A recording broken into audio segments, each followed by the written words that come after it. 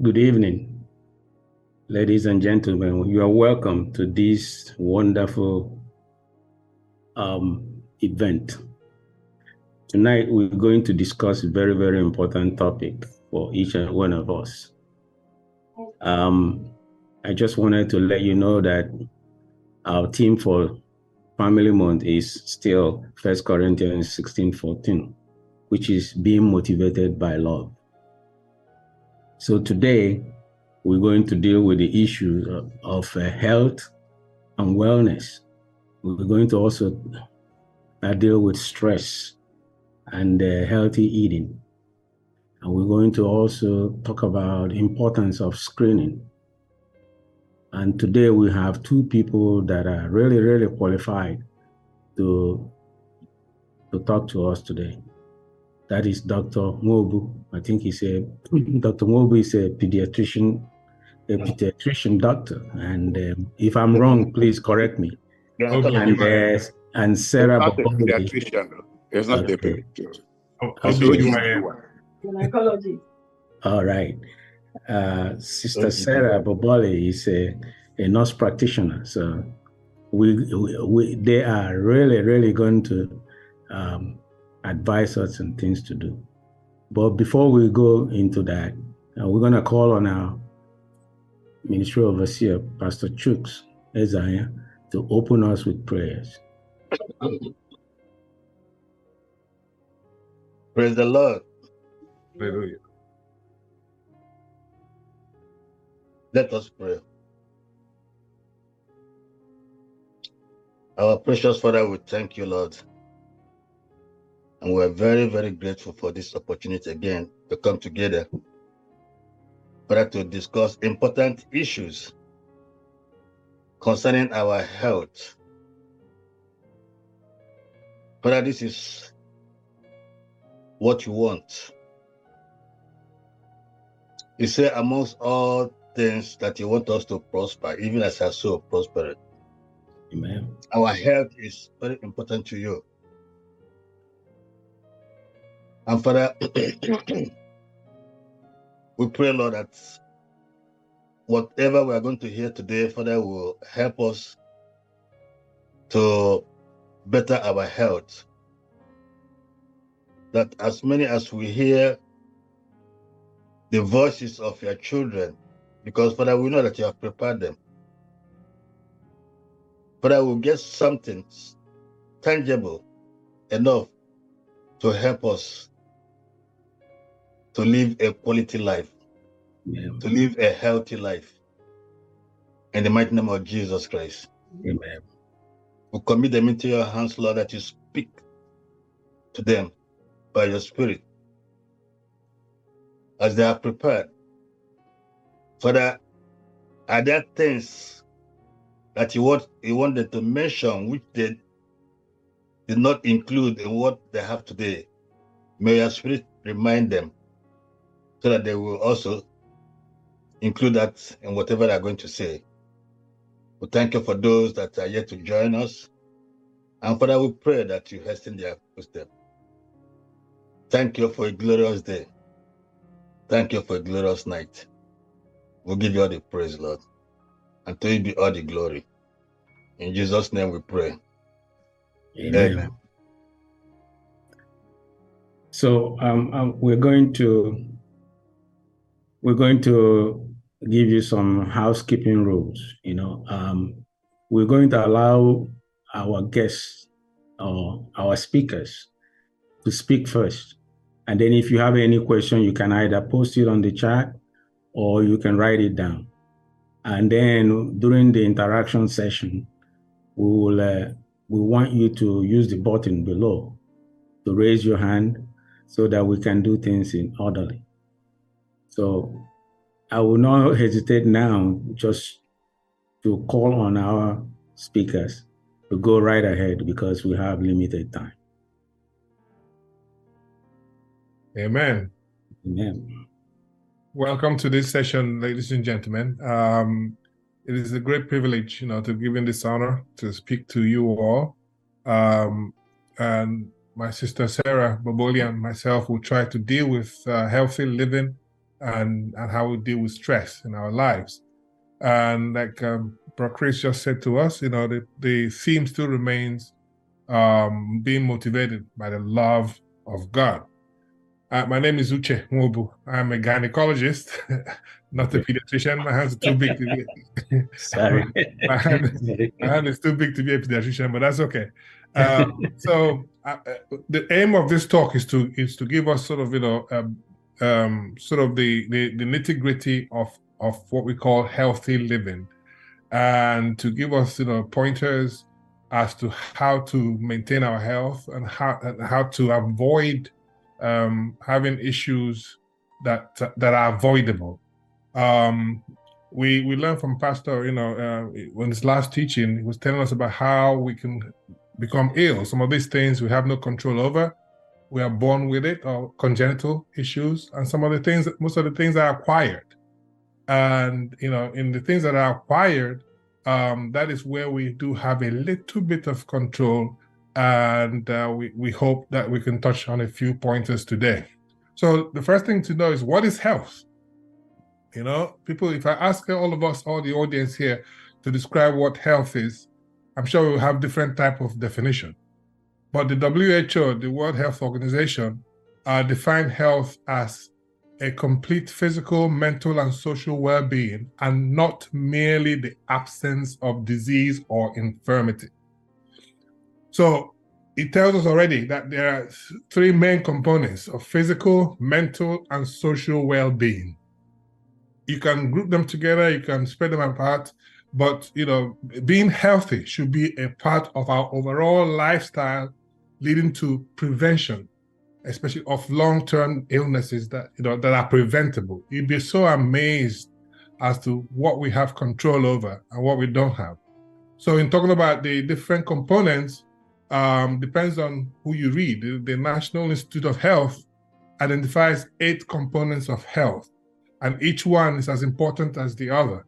And these include, like we said, physical, intellectual health, emotional health, social health, spiritual health, vocational health, financial health. We can't forget that, because it's been shown that if you're financially healthy, maybe you can afford to buy fresh food most times. You can afford to take vacations, etc., etc. And all of this contributes to how healthy you keep yourself. Now, but yes, we can talk about the circular world and how all of these different components factor in the final outcome. But as Christians, Matthew 6:33 tells us that we should seek first the kingdom of God and his righteousness, and all these things shall be added unto us. There is, the Holy Spirit is a good community, it's a fantastic communicator, and it's as plain as it is. And the Spirit of God is, in any born-again Christian, is already perfect, because, 1 John 4:16-17 tells us that as Christ is today, so are we. As Christ is today, so are we. And like Pastor Chooks just quoted on the opening prayer, 3 John 1 and 2 in the New Living Translation says, "Dear friends, I hope all is well with you and that you are as healthy in body and strong as you are, as you're healthy in body as you are strong in spirit." So this infers, the Holy Spirit is telling us that our spirit is strong. Not only is it strong, it is perfect, because it is important that we know that our spirit is forever healthy, sealed with the Holy Spirit. Ephesians 1:13 tells us that God poured his Spirit into us, and as Christ is today, so is our spirit. So our spirit or spiritual health is secure. This is important for us to know this. Our spiritual health is secure. But we live in this world, this fallen world. Therefore, the physical and the other emotional and financial, etc., we have to take into consideration. So, if we know that our spirit health is secured, and we know that financial, like the WHO definition states that it's a complete well-being in our physical, emotional, and health, not just absence of disease. That definition alone can also cause some confusion, because we know people that live long lives, but we have learned to manage whatever it is that they have going on with them. So what is health today may not be, what is well-being today may not be well-being tomorrow. All that has happened is that we have now learned how to manage it and learn how people can cope with it going forward. So one definition also includes the ability to adjust to the changes in your environment is what health is. Okay? Having said that, I talked about how there are a lot of things that are preventable. And I think it's always best, when we went to med school in Nigeria, primary care was not the top of the thing. A lot of people that live in America, because of insurance issues, etc., they wait until they fall ill before they go and see a doctor, as opposed to doing the right things in the beginning to avoid falling ill. Okay, so in order to therefore have physical and mental aspects of health, we must try to implement the following little steps. Before that, there's what they call primary, secondary, and tertiary preventive measures that one could take. Primary prevention will be like, we take vaccinations to prevent us from having any particular disease, chicken pox, measles. We give children vaccines for measles, etc., to prevent them from getting measles, or even if they contract measles in the future, it is tempered or controlled quicker. The pandemic gave a whole lot of us, a shocker as to how a whole society can be overwhelmed by one single disease. So it's important to realize that, primary prevention by taking vaccines and avoiding things that could lead to disruption in your physical, mental, and even emotional well-being. It's a program I watched once, and it said that smoking and all of this is one bad thing, but the biggest problem that we have today in our society is the chair. We sit too long. We sit down too long. We do not get up. We don't move around. And it has been shown severally that by getting up and moving around and exercising, even if just walking up and down, benefits you in the long run. So something as simple as just, if you have a job that you have to sit down a lot, or by the computer or by the desk, form a way to stand up or raise your desk, kick away the chair occasionally, do some step-ins while you're doing your computer. At the end of the day, it helps you in the long run. All of this, if you package it as exercise, it becomes a prescription. But these little things, stretching, are things you can do almost without feeling as if you're doing something. But if you do it consistently and persistently, they're beneficial to your health. So, having said all of this first, something as easy as a good night's sleep. I'm not quoting any big things, The primary things you can do, having a good night's sleep helps you to maintain good health. Balanced diet. We come from a part of the world where food is scarce and proteinous food is even more scarce. And a lot of people are manual workers, so we got used to eating a lot of carbohydrates. Okay, back in those days when we were at school, used to point in the pot and tell madam, 2 of this, can I have number 2 with or without? With is with meat, without is without meat. And that's all we could afford at some point. The point is, a good night's sleep is supposed to be is helpful to your health. At least 6 hours sleep, 7 to 9 hours sleep is a recommendation. I know a lot of people feel pressured that that's too long. Okay, a good night's sleep is good. Quitting smoking or alcohol, little things that you could do that improve your health is important for us to know. Now, well, I said earlier that our spiritual health is secure. It has actually been proven. There is a study. It's called the Women's Health Study. It's been going on since 70s. It's still going on. They're still collecting data up to today, where 75,000 middle-aged women were put in the study. And the study actually showed that women that attended church services had lower rates of death during the duration of this study. They also had a higher rate of social support and optimism in their life. They felt more elated, and had lower rates of depression, So doctors are increasingly being aware of the importance of religion for the well-being of their patients. So those of us that like evidence-based, if we don't want to just believe scripture as it is, even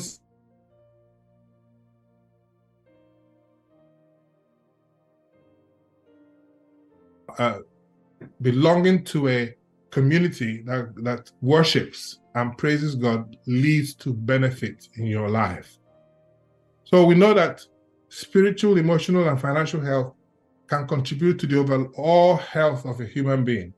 And we've linked all of these things. If we are healthy spiritually, which we have already agreed that we are, emotionally and financially, it does lead to lowering our stress levels. Sarah will talk about stresses soon, and improves our mental and physical well-being. Now, the mental health is another area that we don't pay too much attention to, because we expect everybody to, be able to get up and go and dust it off. If you have an issue, dust it off and move on. Yes, your ability to adjust to any new situation or environment around you is also part of the whole definition of healthy living. However, paying particular attention to your mental health, to when you're feeling stresses and when the things that bring stress onto you, a lot of these things we bring onto ourselves, like procrastination. It's a big one. Where we I'll leave that to Sister Sarah to deal with later on. Okay, and it's been shown that people with, like I said earlier, better financial health may worry less about finances and have the means to buy fresh food more regularly. Okay, we've already told you that good spiritual health will make you have a sense of calm and purpose. That study showed it, that these women were less likely to be depressed and had more optimism in their lives. The study is still ongoing, and it could be researched. So I'm hearing music. So I'm sorry, my computer is messing me up a little bit. I'm sorry.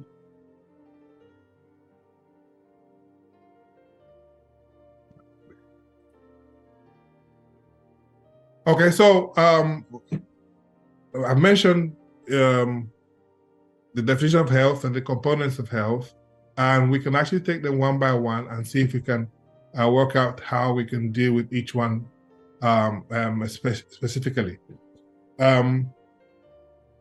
Exercise. The recommendation. Okay, everything is exercise. I've talked earlier on about the little things you can do for yourself to help yourself out. Don't sit for too long. Walk around, stretch, get some nice sleep, eat healthy, balanced diets, eliminate or stop or reduce your alcohol intake, do not smoke, and then going for the primary care includes going for screening tests. As an OBGYN, we recommend screening from any woman that's over the age of 18 and above. you screen them for the general health, and then you screen them for different kinds of diseases that can cause long-term problems that also have precursors or early stages that you can intervene quickly before the actual diseases kick in.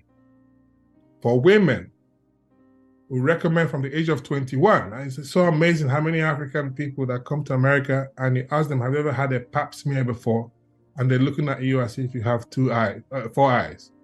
That, they've never heard of it. It has never been broached before. In this country, for instance, from the age of 21, you are recommended to see your gynecologist every year, to have a pap smear every 3 years. The pap smear is a cervical cancer screening test. Okay? You recommend, for people that are, you deal with all kinds of teenagers. So sexual health, sexually transmitted diseases is a big thing. So we screen them for sexually transmitted diseases for when they come for those kind of visits.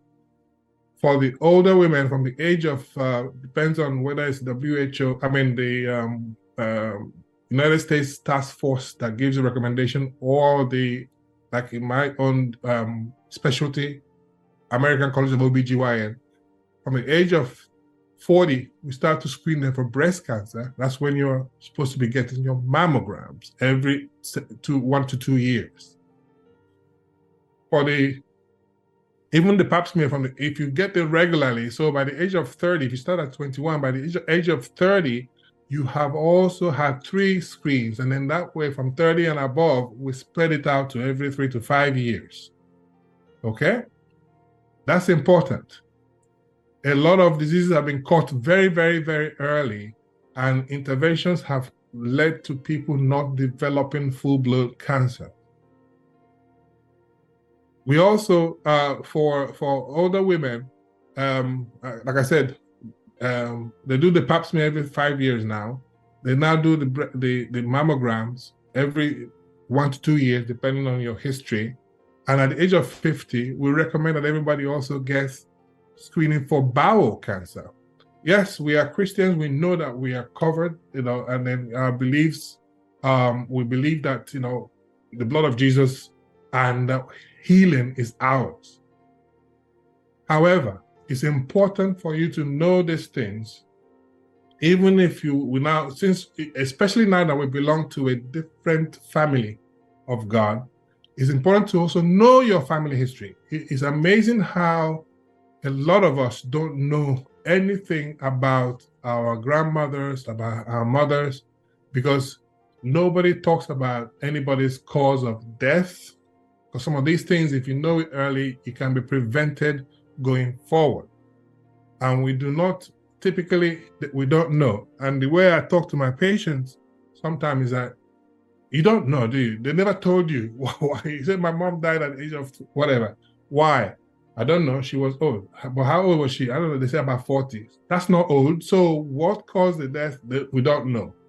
That the dad died, So knowing your family history is important, especially for the younger ones that are coming up, so that by the time they get, they get born again and get mature in their spirit, they know how to communicate with the secular people and the doctors around them.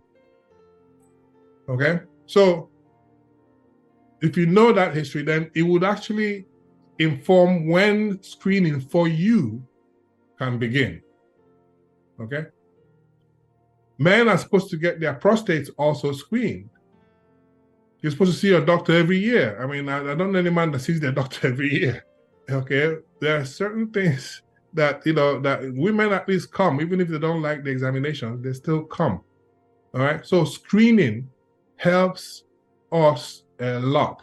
That is part of the secondary prevention. So you pick up people that have issues early enough to be able to intervene and prevent bigger issues.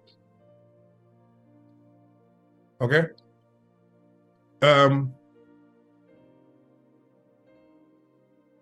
What, Chris, what's my time? I'm sorry.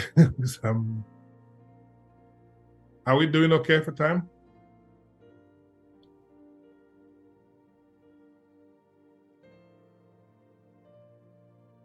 Okay.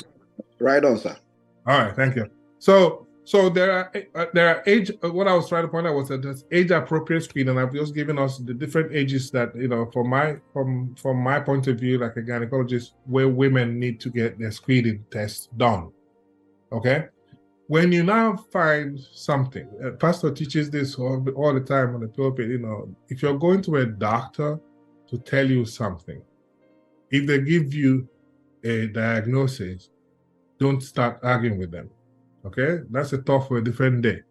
The point is that, yes, we belong to a different generation now. We have now acquired the DNA of Jesus.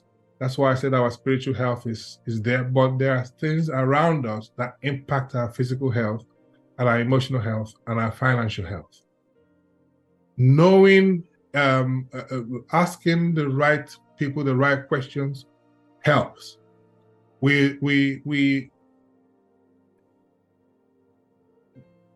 That's cardiovascular or cardio or aerobic exercises that also we should be doing.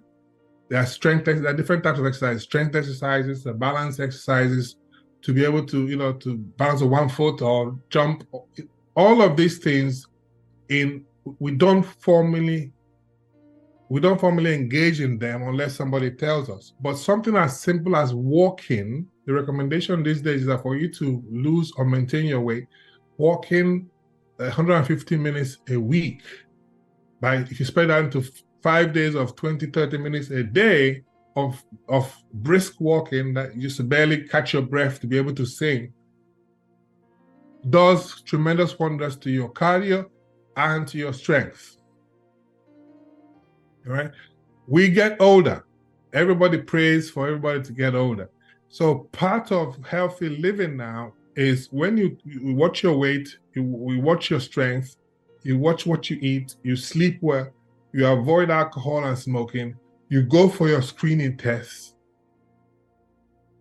Then there are certain things that you can now manage because you have now, when you do get older, because a lot of older people have issues with now the bones and arthritis, etc., etc., etc. But if you start early to get into these things, then we'll come to the church and we have all these octogenarians that everybody's jumping and dancing, and it's a blessing. I mean, you know, only as recently as 70 years ago, life expectancy, and even in America, was like 53 years for women and 48 years for men.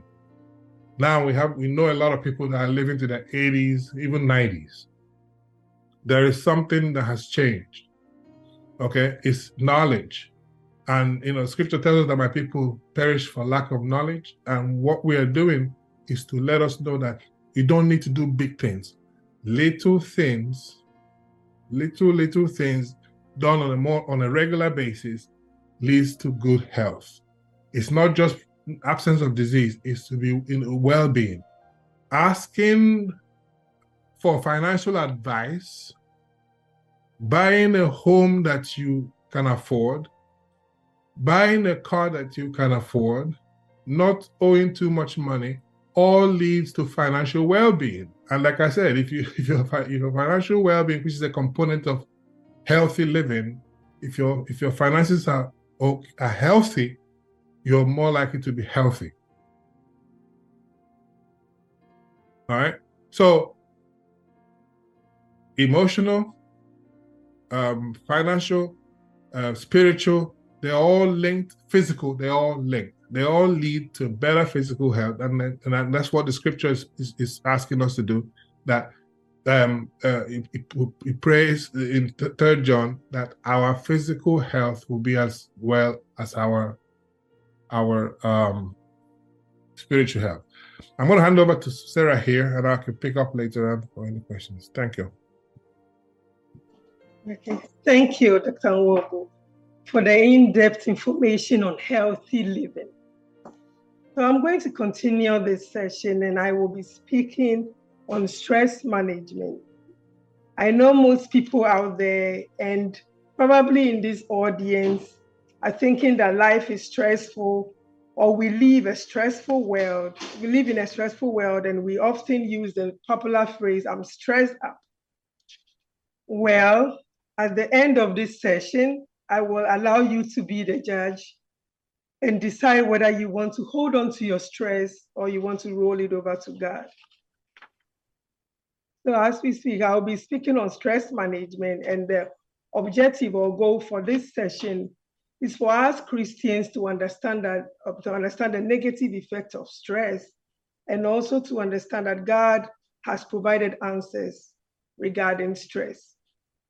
So I'll define stress. The definition of stress: stress is a state of worry or mental tension caused by a difficult situation. The Oxford Dictionary also defines stress as pressure or worry caused by problems in a person's life or by having too much to do. Stress is a natural human response that prompts us to address challenges in our lives. It is a response to a recognized threat. A little bit of stress can be positive in instances when stress helps us most of the time to meet deadlines or avoid danger. So that it's even applicable to me. A little bit of stress is good. So I remember last month when I was asked to take this topic, I thought I had a lot of time. So I said, oh, okay. And then as time goes, as days becomes week, I realized, oh, time is creeping up on me. And then I realized I'm feeling the pressure because together with other things, engagements that I have. So this is the positive part of stress that I'm talking about. This part of stress helped me to sit down and prepare, and this part of stress, we all feel it when we have anything going on. And the positive part of stress is better than the long-term stress, which we are avoiding. That's the part I'll be talking about soon. But let's talk about the neuroscience or the scientific evidence of stress, So when a person is stressed, right, the central nervous system signals the adrenal gland to release hormones. And these hormones are called adrenaline. And another name for adrenaline is epinephrine. And also releases cortisol and also norepinephrine. These hormones are what we call the stress hormones. And the stress hormones help to increase our heart rate, it increases our blood pressure, it increases our blood sugar. And it prepares us. What it does is it prepares us to fight or to flight in the state of stress. So when you're stressed up, it's either you're fighting that stress or you're taking a flight, taking the other way and say, I can't stand this, and that's just what our body prepares us to do. The stress hormones are released just so we can be aware of what's going on. That's how God designed it to be. So picture this. For instance, you're driving on a highway and you're about to get into an accident or hit the car right in front of you, right? So the stress hormones in your body receive a signal of an impending doom, and your heart starts racing. Your heart starts racing, your blood pressure increases, and you immediately sense that there's something happening. So because your body is putting up a fight to prevent you from hitting that car in front of you, you immediately step on your brakes. And so what you do is you're fighting so that you don't hit that car. And that's what, the stress hormones allow you to do. So assuming God didn't create these stress hormones, something is happening, you don't even know how to react. But these stress hormones are good. It can be good and can be bad. The good part is it helps you prepare, and immediately you put up, like I said, you put your brakes on and then you stop the accident from happening. Another example is, let's say you're walking in a park, right?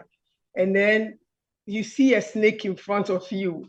So, the stress hormones again will be released and you feel the sense of danger because the snake is probably too close to comfort. So you're either deciding whether you're hitting the snake or fighting and hitting that snake, or you're taking the other direction. And this is interesting what the hormones does, and it does. I have another example where I call it the crazy stress cycle, which is not necessarily applicable to everyone, but it does happen. And if I say it, maybe you can find yourself in this and you see. So for instance, let's say you don't have a job and you've been looking for a job and you're waiting, you've applied and you're waiting to be called, and days are going and nothing is happening. So you're a little stressed and you're not eating well, you're not sleeping well, and then you end up being constipated because of all this that's going on. And then all of a sudden you get a phone call and then they tell you, we're calling you to come for an interview. Right away, your body senses some kind of, it's a happy stress, but your body senses some kind of pressure. And then after you hang up the phone, you run to the bathroom, and guess what? You're having diarrhea. Somebody who has been constipated for a while, now you're having diarrhea. You go through that, and then you go for that interview. Things go well. They tell you, okay, they'll call you for the job. You come back home. At that point, the diarrhea stops. You come back home and everything. 2 days, 3 days, they're not calling you. 4 days, and you feel like, oh, I didn't get this job. Maybe they pick somebody else. Now you go back to that cycle. Again, you're down, again, feeling down, not sleeping well. You throw yourself back into that constipation mood. And then you're there feeling sluggish and everything. And then another call comes and they said, start work tomorrow. You jump up again. You run to the bathroom. Just a little bit of, I'm just saying it to see the cascade of events that happen whilst you're going through stress. What happens there is what I'm trying to explain. And again, it's not applicable to everyone. Everyone and their body and how they're able to fight off this. And some people don't. And if you find yourself going through the back and forth diarrhea or constipation, there's nothing wrong with you. You're not sick. It's just how your body is reacting. So the stress hormones are good. However, when you live a state of constant stress or a chronic stressful life, these same stress hormones will work against you. Remember how the adrenaline or epinephrine and all the other stress hormones, cortisol, will increase our heart rate, will increase our blood pressure. So imagine if you're staying in a constant state of stress, this is what is going to happen. Your heart rate will always be high. Your blood pressure will always be high. Your blood sugar will always be high. And then you're throwing yourself into, other chronic conditions. So too much stress or prolonged stress also means prolonged or constant release of the stress hormones, which is the adrenaline, cortisol, and norepinephrine that I mentioned. So in situations where there's a prolonged stress, your heart rate will always be elevated. Like I said, your blood pressure will go high. Your blood sugar will also go high, causing you to have medical conditions, high blood pressure, cardiovascular issues, cardiovascular accidents, possible diabetes, obesity, because of the cortisol level, your cholesterol level goes high and you're gaining weight, and even more cancers and all that other things. So in a nutshell, prolonged stress is not good. We have to avoid it. A short stress is fine. That's normal part of life. We all go through it. But if you ever find yourself in a prolonged stress, whatever you do, whatever it takes to take you away from that stress, you have to do it. So let's talk about the difference between stress and anxiety. Most of the time, people think it's the same thing, but it's not. They're two different things. So stress is caused by an external trigger, whilst anxiety is the persistence of worries. Stress is a response to a recognized threat, whilst anxiety may not always have an identifiable trigger. And again, hormones released during stress are different from the hormones released during anxiety. I mentioned the hormones that were released during stress. Again, the cortisol, the adrenaline, the norepinephrine. And for anxiety, the hormones that are involved there are serotonin, norepinephrine, gamma aminobutyric acid, which we call GABA. So when a person has a persistent anxiety, every day for 6 months, it is kind of a mental health condition called a generalized anxiety disorder, according to the DSM-5 criteria. And so again, we've talked about the differences between stress and also anxiety, but we're focusing on anxiety. We're focusing on stress because we don't want to, anxiety is actually a condition. That's not what we're talking about. We're talking about stress. We don't want, Dr. Nwobu talk about what we do to prolong our life here on earth. And stress is one of the things that will take you down if you don't control your stress,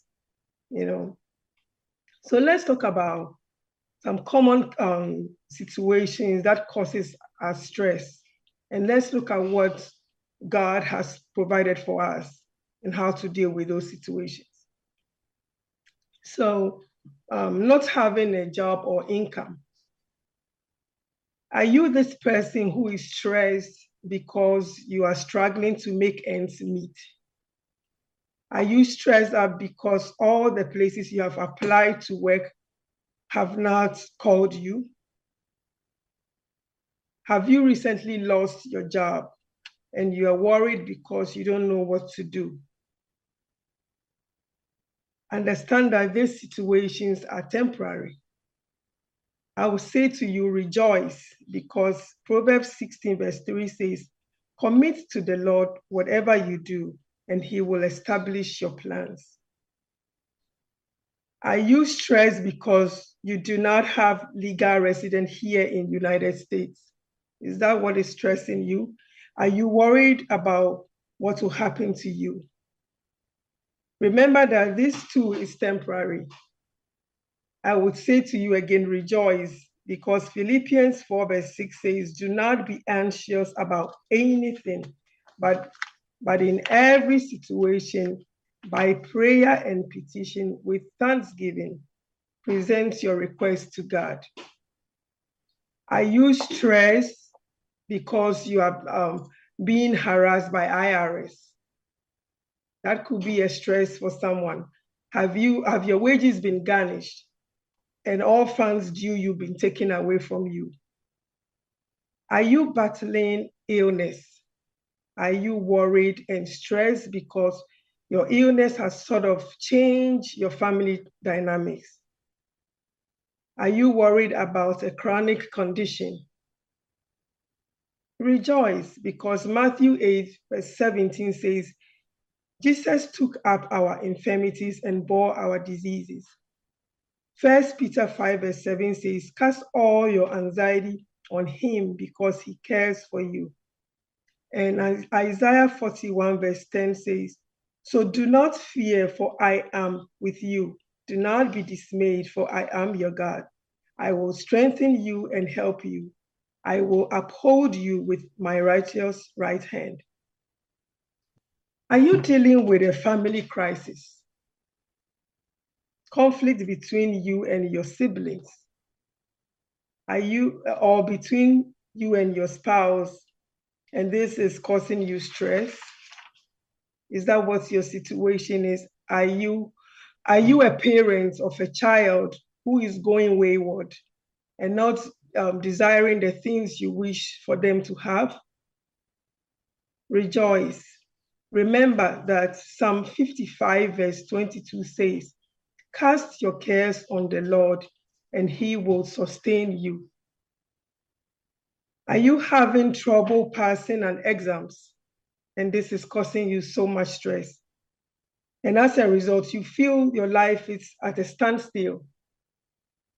Are you feeling worthless and thinking you are a failure in life? Rejoice and I say to you, rejoice.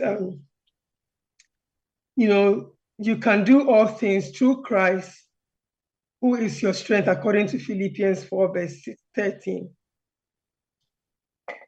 And if you're going through any kind of stressful situation that was not covered here, I also say to you, rejoice, because Matthew 11 from verse 28 to 29 says, God, in that verse, God is actually inviting us to exchange our stressful lives with his peace and have rest. He says, come to me, all you who are weary and burdened. I will give you rest. Take my yoke upon you and learn from me, for I am gentle and humble in heart, and you will find rest for your souls. So Nehemiah chapter 8, verse 10 says, do not grieve, for the joy of the Lord is your strength. So what is the joy of the Lord? It is the joy of the Lord to prosper us, which are his children, and do us good. That's the joy of the Lord. So if you make that your strength, hence if you focus your strength on the Lord, you will lack nothing, because it is his joy to do us good. Let's talk about some practical ways to minimize stress. Other practical, not that the other ones are not practical, other practical ways to minimize stress. So I'm going to say, like, reduce to practice stress, to reduce, ways to reduce stress is to reduce difficult or time-consuming responsibilities, minimize obligations, especially the ones that are challenging. If something is challenging to you, if you don't get it today, leave it for another time. Don't stress over it. There's no need. Don't live your life today to the fullest. Don't put it off to tomorrow.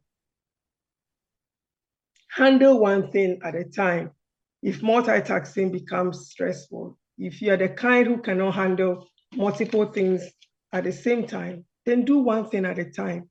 You don't have to have 3 professions, or you don't have to be in 4 ministries if you know you can. They said jack of all trades is a master of none. It's good that you're able to focus on one thing. But if you can multitask and do other things, then that's also fine. Address tasks or issues timely and avoid procrastination. I know Dr. Obu mentioned it, yes. So, whatever you're doing, yourself. Just to give yourself a little time so you don't throw yourself into stress and doing things the last minute. It could be anything. You're traveling. You didn't pack your things until that day you're traveling. Your time to catch the plane is already there, and you're running and racing your heart for nothing. So we can minimize some of these things and make our life enjoyable and reduce all this stress. So procrastination is actually one of the things that we want to avoid. Make time for a good night's rest. Get enough sleep. We again mentioned it. Get enough sleep. Sleep is very important. It's recommended by the American Psychological Association for decreasing anxiety and stress. That's sleep. Sleep helps you to decrease anxiety and stress. So in other words, if you're not sleeping, you can become manic. If you give yourself 3-4 days and you're sleeping every day 3 hours, 4 hours, very soon that same week, your body is going to feel it. So let's minimize that and make sure we're making time to sleep. Engage in cognitive restructuring. Replace worrisome thoughts with thoughts that help calm the brain. Renew your thinking in another way. Don't be a person who worries about everything. Engage in routine exercise to reduce stress. That's also very helpful. When you have a routine way of exercising, it will calm you down to reduce your stress. Practice deep breathing exercises. And I say that stay away from anxious and negative-minded people, because their negative energy will draw you down, because anxiety is kind of contagious. If you're around somebody who is constantly anxious about something and always making you feel like life is about to end right away, stay away from such people. or bringing bad news, negative news all the time. And, surround yourself with people who are happy and talking about things that will make you happy and laugh. The Lord will help us in Jesus' name. I'm going to open this session if anybody have questions for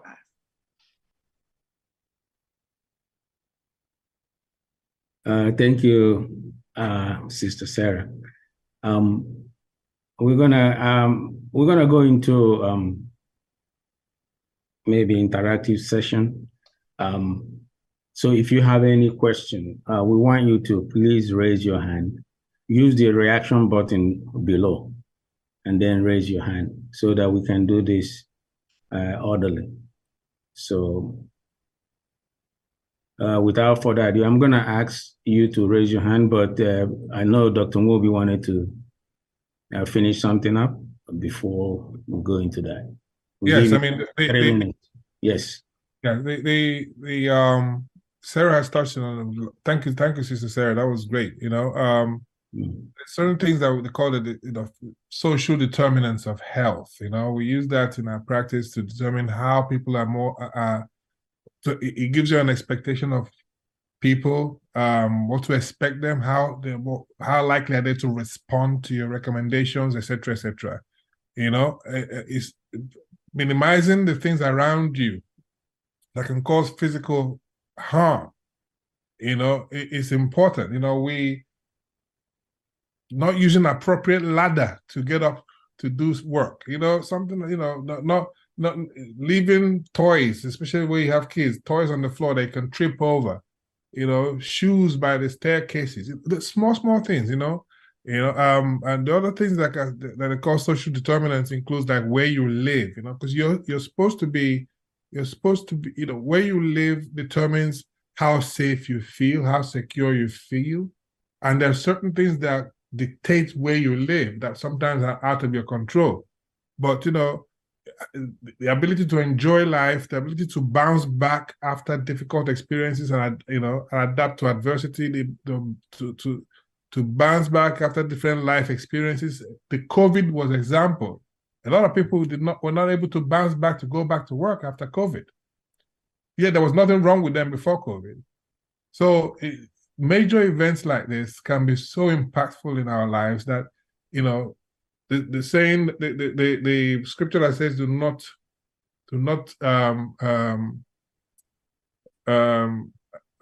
I forget it now, I'm paraphrasing it now. Do not the gathering of brethren, because this is when you need fellowship. You need people around you that can support you. Like Sarah said, people that can lift your spirit, that can bring you up, that can talk you up, not to bring you down. Somebody had a hand up, I think Kevin, I'm sorry. Yeah.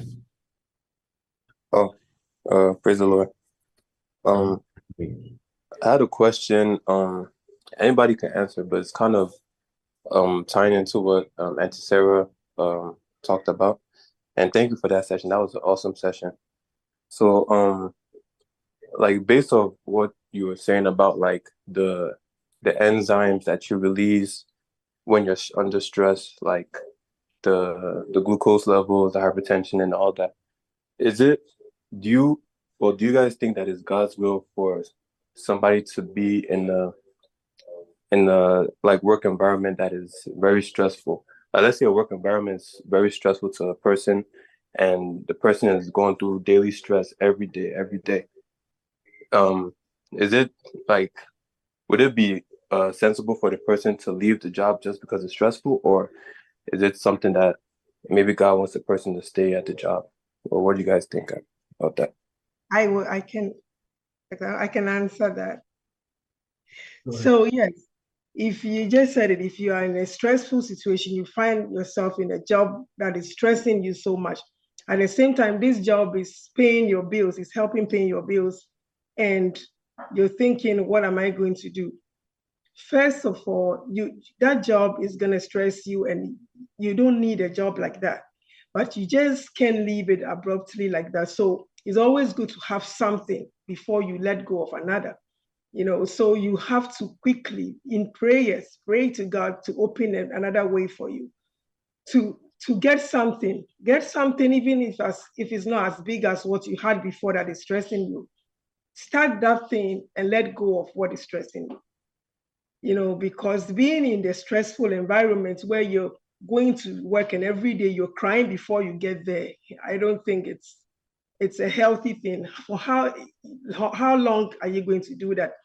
So whatever you do to start thinking of getting another job, that will help bring your stress down. You know, you don't need to stay in a stressful environment, because when you're doing something that you're not happy about, like when you're under stress, you won't even be giving your best. You think you're performing best, but you're just doing that work because you are asked to do it. But it will be best when you find something that you're doing and you're happy doing it and you're not under stress. You know, I'm not talking about a stress that every job comes with a little stress. You know, let me just stress it, because most people are fond of thinking that any job they start, oh, it's too stressful, I have to leave that job and go to another. Everything that they pay you comes with a little stress, it comes with a little responsibility. So that's not the kind of stress I'm talking. If you have something to meet, a target to meet at job, and they ask you to do something, go ahead and do it. However, if you're in a stressful situation, which I'm sure we all know the difference, where you're constantly being harassed or maybe talked down on, or maybe whatever you do doesn't seem to be right, and you feel like you're burning out, and you know, something like that, it would be a good advice to start looking for something. Don't let go of what you, because once you leave that job and you don't have another, you're also going to be worried about, how am I going to pay my bills, or how am I going to leave? But it's a good idea to just get something first before you leave the other. Thank you. Thank you, sir. Thank you. You answered it well. Thank you so much. Yeah. So I'm gonna call on Pastor Chuks to. Yeah. Praise the Lord. Yeah. Yeah, Dr. Omobu and Dr. Sarah, thank you very much. This is a very important topic. You know, sometimes I'm talking from experience now. Sometimes, you know, we are architect of our own stress. You know, we create stress, you know, for ourselves. Dr. Omobu mentioned about buying a car, expensive car. I remember back then, you know, in Seattle when we were in school. I remember this guy. You know, I was driving a Vaux. We were driving a cars that you know could afford and then maintain. And then he went and bought a Porsche. And he lived in a very expensive apartment. So whenever we come to his house, you know, you see him bragging, you know. And he later married a white woman. So this guy was living big. And that's what they call it. That's a conspicuous consumption. You know, when you see people that can afford something, and you know you yourself cannot afford it, and because you want to live the way they live, you know, you imitate them and buy those things. You know, when the phone rings, you know, you have stress because you are owing. When you have a knock on your door, you know, you shake because you are owing. So if we can live according to our budget, according to how much we have, what we can afford, you see that everything will go easily. It can easily pay your bills. When your bills come, you know, you'll be happy to pay your bills. But when you live very high, to maintain a very high level, you know, when you know that your income is way down, it brings stress. It brings stress. So my advice, especially for our young kids that are growing, our young children that are growing, don't try to imitate, emulate. That's the economy is conspicuous consumption. Try to live like the high class people. That's my own contribution. Praise the Lord. Hallelujah. Awesome. We thank you, Pastor Chuks. I'm gonna go to Obi Okafor. Go right ahead. Okay, praise the Lord. I just want to touch on the question Kelvin asked. about whether if you have a stressful job, whether if it's God's will for you to live there or not. It's very, very important for us to know that that when stuff are not working the way it should be, or maybe if we are having some kind of stress, automatically is not the will of God. Most of the time, the things that God wants you to do are the things that usually comes with stress. But sometimes it's also good for us to know the reason why we are having that stress. I know Uncle Wobu and Stella, they touched on that too. Sometimes are you having a stressful work because you are procrastinating on a project that you're supposed to deliver, you didn't deliver on time? Is there something that you are doing that makes your bosses or your co-workers to be on your neck? It's good for us to actually know why we are we're having this stress. Because this is the same job that you prayed for and you got, and you give a testimony that God has given you a job. All of a sudden, it's not the will of God for you to be in that job. So these are the normal things that we have to find out first before we start thinking about quitting. And not all stress are bad. Some, like Sister Stella said, all kinds of challenges come with stress. So that's my contribution on that, on this one. Praise God. Yeah. Thank you, Mr. Obi. There are a lot of hands raised, so I'm going to give them opportunity. Then I have a question. Esther, go right ahead. Sister Esther. Yeah. Thank you. Yes, thank you. Good evening, everybody. Dr. Uche, thank you so much, and Sister Sarah. I don't know, Dr. Uche, if I missed out on anything. Did you speak about water? Did you talk about water, the importance of water, drinking water?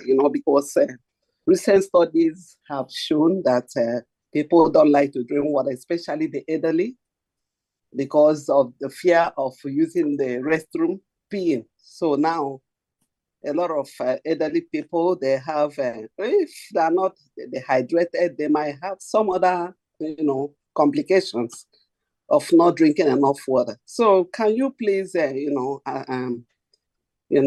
talk a little bit about the importance, significance of drinking water, adequate amount, fluid intake, especially in this season? You're so right. Thank you so much, Sister Esther. Water is very important, like you said, especially in hot weather. Your body is always losing fluid, whether you're aware of it or not. Starting from the breath that you take, you're losing moisture. When you're working out, walking, sitting down, you are sweating, you are losing moisture. And your body readjusts to compensate. If you're a healthy person, you readjust to compensate. But if you do it over a period of time, then you start putting strain on your kidney. You're not perfusing your kidneys properly anymore. So the recommendation for water drinking varies from person to person and from condition to condition. In my own field, for instance, we advise our pregnant women to drink at least 2.5 to 3 liters of water a day. Okay? It just helps to keep you nourished and not dehydrated, to keep you hydrated. Dehydration is what leads sometimes to kidney problems because your kidneys are working overtime.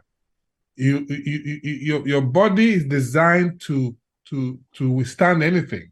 Okay, God is wonderfully designed our bodies to withstand anything, but over a period of time, it will fail. So drinking water, any temperature. Now, what I've heard people talk about different temperatures of water. And some people say they don't drink ice water because it's going to congeal in your... No, it doesn't, okay? Like I said, God designed the mouth to be both a cooler and a heater. Before the water gets to your capillaries or wherever they need to get to, they would have equilibrated to the right temperature. So however you can afford to drink water, to take fluid, take it. we say fluid because sometimes it may not be just water that you need. You may need electrolytes. So things that have like Gatorade, we advocate for. In a child or an adult that's been losing fluid from diarrhea or vomiting, then the water is actually, the fluid intake is actually encouraged to increase. So it depends on what your condition is. It's important to drink at least 2.5 liters of water per day, okay, and so that you can keep your body flushed and you're peeing okay. That's all I have to say about water. Awesome. I don't know if that answers your question, sister. Thank you for sharing. Yeah, thank you very much. Dr. Nwogbu, please. What is 3.5 liters in bottles? So the bottle, the small bottle is the 500 mils. Which one is the small bottle? The regular one from Costco? Yes. No, the one from ShopRite. No, I don't know whether it's Costco. The one from Costco. ShopRite. Yeah, the one. So let us, because that's the one we are all familiar with. We are not familiar with 5.2 liters. I understand, sir. I understand. Sorry, it's my Oyibo speak. So you can measure it with Shina bottle too. All right. I think in America we measure these things in ounces. So no, like the Coke bottle, Coke can has 300 mils of it. Yeah. The regular bottle of water, not the tiny one and not the big one. The regular one, the big one is 1 liter, so you can see it's 1 liter. The other one is 500 mils. The one showing is 500 mils. So the one Sarah has is 500 mils. That's 16 ounces. That's 500. 500. Yeah. So 4 to 5 of that a day is good. Okay. That's awesome. Thank you. All right. Thank you very much for sharing. I'm gonna go to Bro Abo. Is it Josiah Abo Rice? Okay. I think what I have is not a question as such, but it's just an observation. Thank you, Dr. Nwogbu, for all you said. Now, well, you are a doctor in the house, so maybe whatever you say about this, we have great input. So I wanted you to maybe emphasize the fact that sometimes many of us, if we think that something is good, we eat too much of it. And everything, eating too much at a time is not good for you. Correct. I also wanted you to talk, maybe talk about the fact that traditionally, some of us, we consume rice a lot. And as we age, now we know it, as we age, then our body cannot tolerate all the sugar that comes with the rice. And it is a problem in our community. So this, I think, is something that we need to emphasize so that we know that even though when I was much younger, I eat a bowl of rice and it does not mean it doesn't matter. But now I'm older. So if I eat the same bowl of rice, and depending on the frequency, it could be problematic to me. All right. Yeah. So thank you so much. That's a fantastic point, Brother Josiah. That's a fantastic point. What we normally advise, and I wish we can all, including myself, follow our own advice. In a plate of food, okay. If you have a plate, okay, let half of that plate be vegetable. Okay, half be vegetable. The other half, you cut into two again. The other half will be, that's a quarter of the table will now be your protein. If it's fish, if it's meat, if it's whatever it is that you eat, fruit. And then the carbs. So that in a plate where a quarter of the plate should contain the rice, the whole plate should not be full of rice. Okay, and you're so right, because we, like I said in the outset, that we have come from a place sometimes where these foods were not in abundance. So, and I remember, I'm old enough to remember that rice, there was a time rice was a Sunday meal. So we ate rice once a week. until oil boom and they started importing rice to Nigeria, you know. So now we eat a lot of carbohydrate. And we also, back home, it was important because you walked or trekked to most places.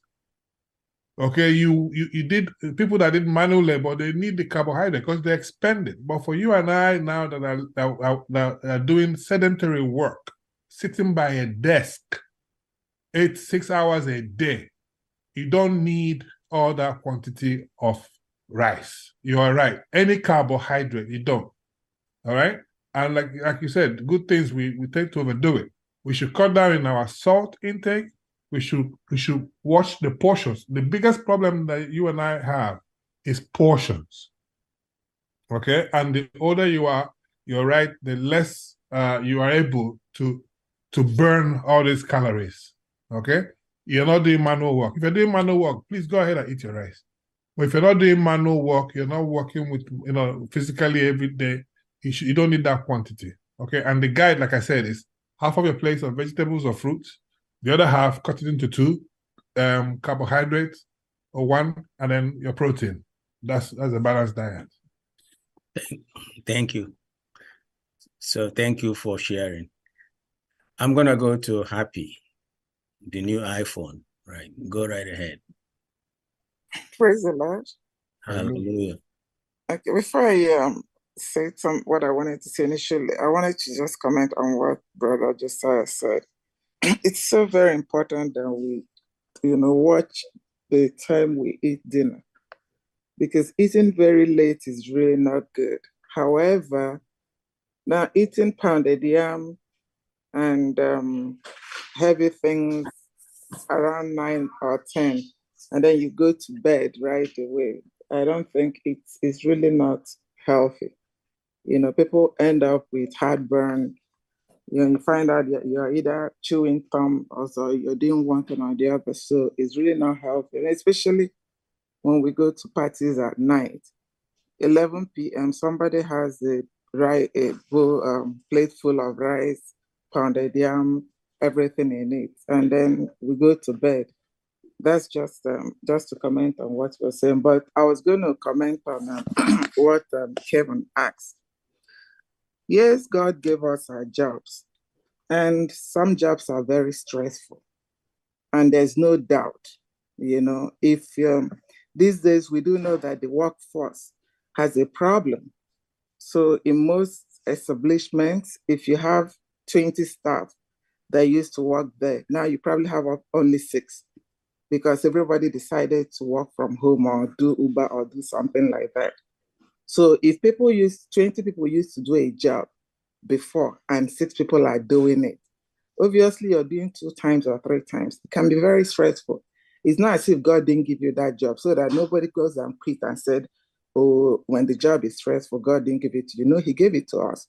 But things have changed. Now it's for us to use wisdom, right? The more you do as much as you can do, now look at your schedule. If you're somebody that you like to take extra work, meanwhile, where you used to work 10 people's job, 5 people are doing it, you already know yours is double. You can decide to cut down on the extra you want to take. So it's just, we use wisdom there. If you're in the medical field, you know what it is now. Nurses, you know what it is.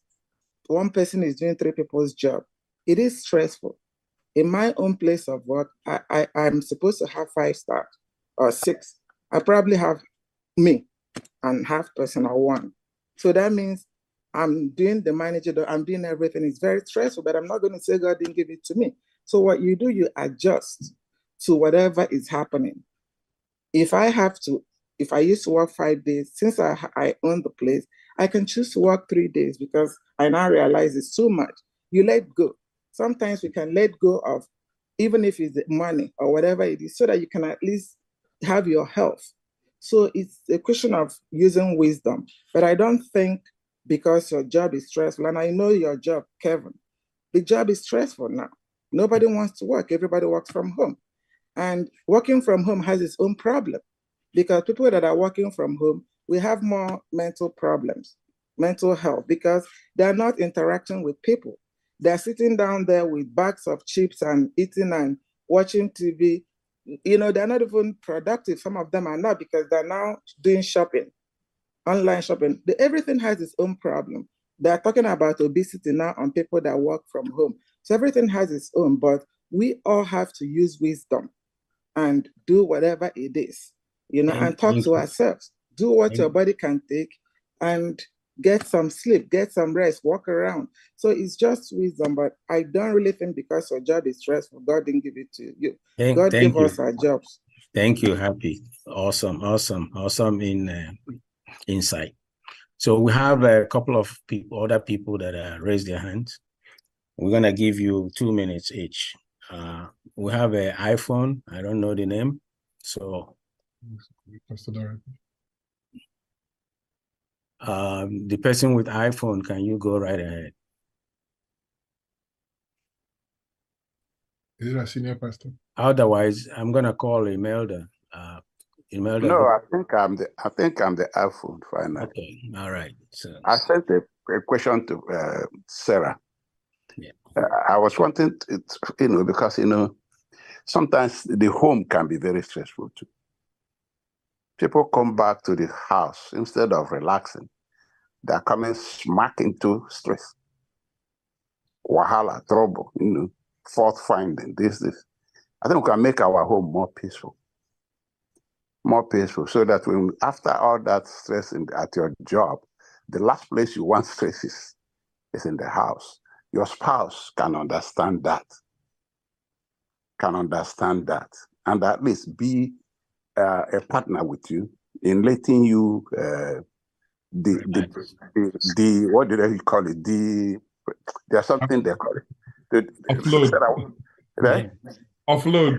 Offload instead of pouncing on you when you are not in the mood. Decompress. Decompress. Yes. Yeah. Even our children, when our children are stressed from school, wherever, and they come back home, I think they don't need more stress. No matter what that is, they don't need more stress. They need an environment to decompress. They're human too. And that's one of the reasons they don't like home. Especially when we throw religion at them there's nothing as stressful as finding fault and bad language.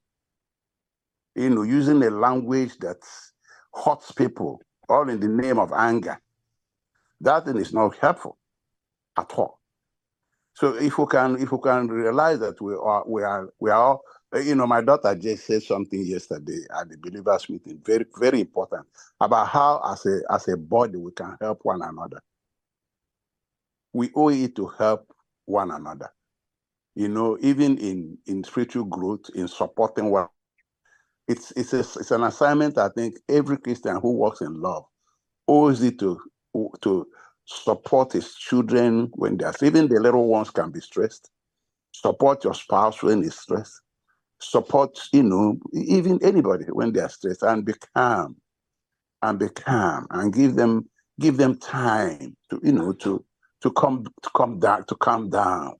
Instead of finding fault, hitting on them, and you don't even care about that. So that's one point I wanted to make. The other thing I was asking Sarah, and I sent also text to Dr. Mobu. I said, what's the value of humor in dealing with stress? And then people who don't enjoy humor, is it a mental situation? Because I want to know the value of good humor, not every humor. The value of good, because sometimes in the home, in relationship, that should be this lighter mood thing now. We can't talk, we're going to heaven, but the Bible says even God laughs. Mm-hmm. If God laughs, and Bible talks about the one that dries the bone. This is the one that dries the bone, and laughter is good medicine. Yeah. So what's the value of healthy? If you stay around Obi, you can't be stressed. I don't know anybody who stays around Obi who can be stressed. And it's good. It's full of it's positive vibration, always bringing joy. Even out of a bad situation, Obi can create something out of it that make everybody laugh. I think that thing is a wonderful attitude. So I'm just asking, what's the value of in dealing with stress. And when there are people who are allergic to humor. Is that a mental problem? No, Pastor. That's a really good point. Humor, it's really awesome. And, everyone is different. Some people are able to laugh at anything, and some people are the kind that will not even smile in anything is not funny, and if you're gifted and you have your personality is a kind that is always laughing, it's a great gift, it's a great asset. And wherever you are around people, you really actually do something to their brain. You make them happy, and believe it or not, it helps a long way with mental health. It does help. Versus someone who is not pleasant, and you cannot change people. As you say, we can only change ourselves, but it will be a good thing, asset to have. Like if you have a pleasant person, it's good to surround yourself with people who are laughing. There's nothing wrong with laughing. It's even the best thing is to be laughing at all times, And so, Pastor, at that point, it's really, there's nothing such as laughing too much, and it's against, will lead to mental health. It's rather the opposite. If you're not, if you're not the kind who laughs or who finds anything funny, it's actually a problem. It's actually a problem. Humor it's a great thing. It's a great asset. So I think we should welcome that. But again, if you're around someone who it's not like that, and it's a family member, you cannot change them. you cannot change. You can only you move to his family. Maybe they're from Ekulobia. Who knows? Thank you. Thank I you. think there was also a saying that says that I think it takes I can't remember exactly now, but it takes fewer muscles to smile than to frown. Yeah. And so this scientifically takes fewer muscles to smile than to frown, and humor has been shown to be helpful. In bringing that blood pressure, in calming people down, calming people around you down. How many times has a small joke broken the ice in a place that seems tense? Everybody just turns the whole thing down 17 notches. I'm an advocate of humor. I wish I had the skills that Toby has. But I can't tell you exactly that. We can research this and find out exactly how humor helps, but it does help. It's positive. Thank you, Brongo. But we have one more question before because we are actually out of time. Imelda, go right ahead. Good evening, everybody. Praise God. Just 2 points I wanted to add. What I learned recently, like Dr. Happy have already said it, but I heard and learned, if you eat food anytime after 6 is a junk. Any food that you consume after 6 is a junk. And also about drinking water. I learned that, not only drinking water or the quantity you drank, what matters a lot is, the posture and the way you drank the water. He said, I learned that, and they had that, standing up to drink is not good. It's better to sit down and, drink the water. And also time to drink it, drinking water before, maybe 45 minutes before you eat, and the 45 minutes after you finish your food. That's what I want to chip in. If it's helpful, you take it. If not, you garbage it. Thank you. Thank you. Thank you very much. Thank you, everyone. Thank you for our speaker, Dr. Nwobu and Sarah Boboli. We thank you very much. We love you. We extend our love to you. You've done a very great job. So thank you for all the contributors. We're gonna continue this during one of our monthly meetings so that we can have more time to finish this. I know there's a lot of questions. There are a lot of things that were said here that we didn't even go back to. So I will just enjoin you to pardon us because we have a limited time. Our time is almost fast spent. So without further ado, we're going to hear the announcements.